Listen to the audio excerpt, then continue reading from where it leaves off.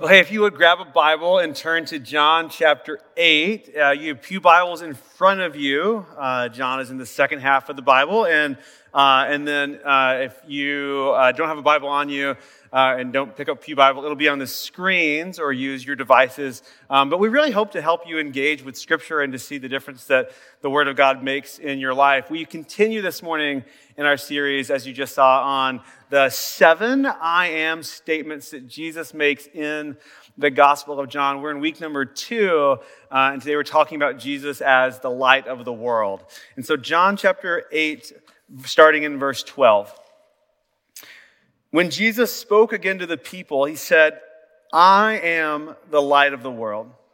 Whoever follows me will never walk in darkness, but will have the light of life. Verse 13, the Pharisees were this religious sect of religious experts, leaders in Jerusalem. The Pharisees challenged him. Here you are appearing as your own witness. Your testimony is not valid, meaning what you say about you can't be true. Jesus answered, even if I testify on my own behalf, my testimony is valid, for I know where I came from and where I am going, but you have no idea where I come from or where I am going. You judge by human standards. I pass judgment on no one. But if I do judge, my decisions are true because I am not alone. I stand with the Father who sent me. In your own law, it is written that the testimony of 2 witnesses is true. I am one who testifies for myself. My other witness is the Father who sent me. So stop there. When Ashley and I first got married, we moved. We both had grown up our whole lives in the southeastern part of the U.S. We moved to Oregon, and we moved in the summer where the weather is just beautiful and delightful. And I didn't know summers could be that gorgeous and easy to live outside in. But then late in the fall, a different kind of weather set in, and it got to where it was cloudy and gloomy and rainy all day, every day. And what we learned was, starting about October, when the rainy season moved in, it was gloomy and dark, and there was no break from it for 5 to 6 months. It was just gloomy all the time. It was dark all the time. And it felt like it was so heavy, it was so intense, and it felt like the darkness would never leave. The gloom was everywhere. And I think we can sometimes experience that ourselves, that the gloom, the darkness seems everywhere. We look across our globe right now, we look across the world, darkness seems everywhere. We look at the terrorizing of innocent civilians in Ukraine right now, darkness seems heavy. And we could list hundreds of global incidents. But we also know that there's darkness in us. We would go, yeah, there are things that we don't want others to see or know about us. There's darkness in us. And then we also we know there's darkness between us and others. There's darkness around us. There's darkness maybe in our relationships or in our workplaces or our schools, in our families. There can be darkness, things that we don't want others to see, things that are hidden, things that are corrosive inside of us. It feels like the darkness is all around. What I want to talk to you about today is, in a world full of darkness, stay close to the light. Because light is the only thing that can defeat the darkness.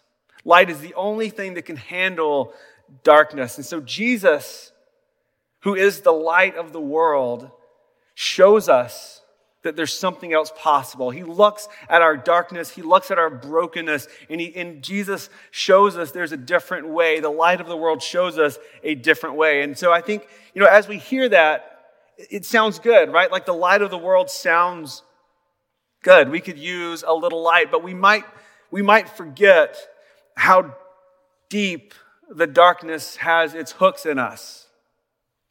We might forget how much the darkness conditions us and trains us and warps the way we see ourselves in the world. In fact, earlier in the book of John, he says this, here's the verdict. Light has come into the world, but people loved darkness instead of light because their deeds were evil. You see, many of us have convinced ourselves, at least when it comes to us, that the darkness isn't so bad. In fact, in our story, Jesus proclaims he is the light of the world, and then what you see is instantly these Pharisees, they start to invent reasons to dismiss Jesus. And I think that's like the human heart invents reasons to dismiss Jesus, to write him off, to ignore him, to not take him seriously. And so this scene that we read, it takes place during what's known as the Feast of Tabernacles, this annual Jewish feast where they celebrate, a festival where they celebrated how God delivered them from Egypt and led them across the desert and provided for them when they had nothing else to provide, no one else to lean upon, that God provided. In this festival of tabernacles, they built tabernacles, little booths, temporary shelters, and they stayed in them as a reminder that God was their provider. But the other thing that happened in that journey across the wilderness was that God led them by a cloud during the day, a cloud of light during the day, and a pillar of fire during the night, so that they could see where they were going and they were protected from enemies and that they did not get off course. God led them. He was literally their salvation in the wilderness by being their light. So when Jesus, at the Feast of Tabernacles, the Festival of Tabernacles, shows up and says, I am the light of the world, he is saying very boldly, I am the salvation of God. I am God come to save you. But they didn't want it. They did not want it. In fact, they started making excuses to shut Jesus out. Rather than let the light shine, they blocked him out, right? And sometimes what we see is that our darkness gets disguised. It gets disguised as trying to do the right thing, or maybe just doing what everyone else is doing, or just following the rules, like we try to conform to some cultural expectation as a way of putting something before Jesus, as a way of blocking Jesus out. In fact, that's exactly what they say. It's not us, Jesus, it's the law. We have to follow the law, Jesus. There's only one of you. And what they're talking about is that in the Jewish legal sort of code of their day, that you had to have two witnesses to verify a story or to validate a truth. You had to have two witnesses. And they're like, Jesus, we only see one of you. And he said, but there's two. You just refuse to see it. There's two of us. You just refuse to see it. He says, my Father is with me. So catch this. He says, well, that doesn't work. So they try a different tact. If you kept reading in the story, what they say is, well, then where is your Father, Jesus? And that is a not so veiled way of saying, hey, Jesus, you're trying to lecture us. Weren't you born or weren't you conceived out of wedlock? Who is your Father, Jesus? Right? So here's what happens. If they throw out one tactic, oh, it's about following the law. Jesus says, well, that doesn't work. And so then they get nasty. And they call out Jesus' family and his heritage, and it's like they call him out. It gets nasty. They decide they will write him off. They will find a way to ignore Jesus, whatever it takes. And what's exposed is that in the hearts of these people and in our hearts, that it's not about, deep down, it's not about a love for the law. It's about a love for power and control. It wasn't about a love for the law for these Pharisees. It was about a love of power and control. The light shines into the darkness and exposes the truth. And we all need it. I mean, don't you know some of the most successful and beautiful people have the darkest stuff deep down. And some of those who have made it in the eyes of the world are hiding such brokenness that it's carrying a crushing weight on their soul. Theologian Scott McKnight says, we live in a world of evaluations, assessments, and measurements. But Jesus turns his gaze deeper because he knows that what is measurable can be faked. What is measurable, what others can see, the face that we put onto the world can be faked. Does that sound familiar? I mean, I know that I do it. I know I have flaws. I don't want others to see it. I feel like I'm always trying to, everything's great, everything's fine. I've gotten good at convincing others that everything is fine. I've gotten good at minimizing my darkness by putting on a veneer of acceptability. How many of us wear the mask, the measurements? We're faking something good and there's something dark lurking deep down. We need the darkness to be brought to the light, to the surface, for the light to expose what's going on deep inside of us. But I told you that we lived in Oregon, and in October it would get really dark for a long stretch. And the first year we lived there, we flew out at Christmas to go visit family. And one of the most amazing sights I can ever remember was we had been under this gloom for 3 months, and then we get on an airplane at the Portland airport, and we fly up by Mount Hood, and you break out of the clouds, and what you see is that the light has been there the whole time. The sun's still there, guys. And the light, the sun, is bigger than the darkness. The light is bigger than the darkness, and it's there. And that's what we need, a reminder that Jesus is the light of the world, and Jesus steps into our darkness. He is the light of the world, and he steps into our darkness, and none of our darkness is too dark for Jesus. He steps into it.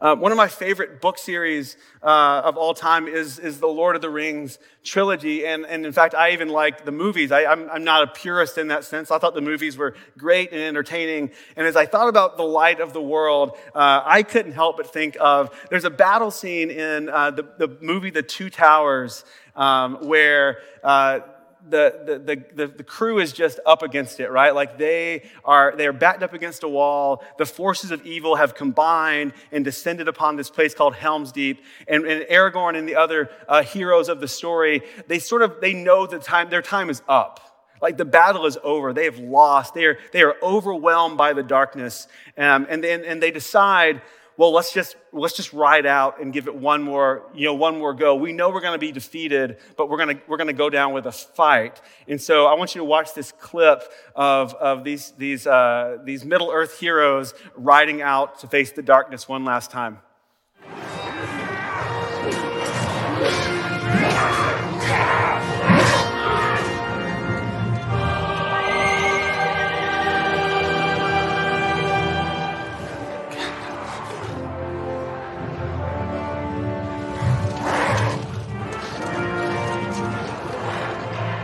And kings stand alone. Not alone. Rohirrim!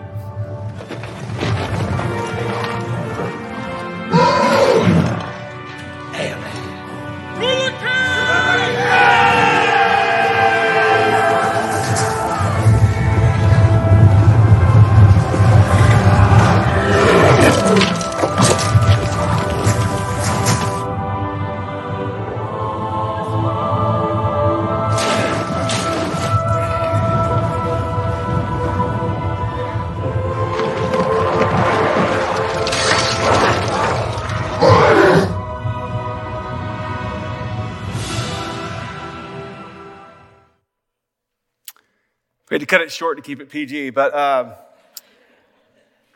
at the darkest moment, the light floods in, and the darkness cannot stand in the face of the light.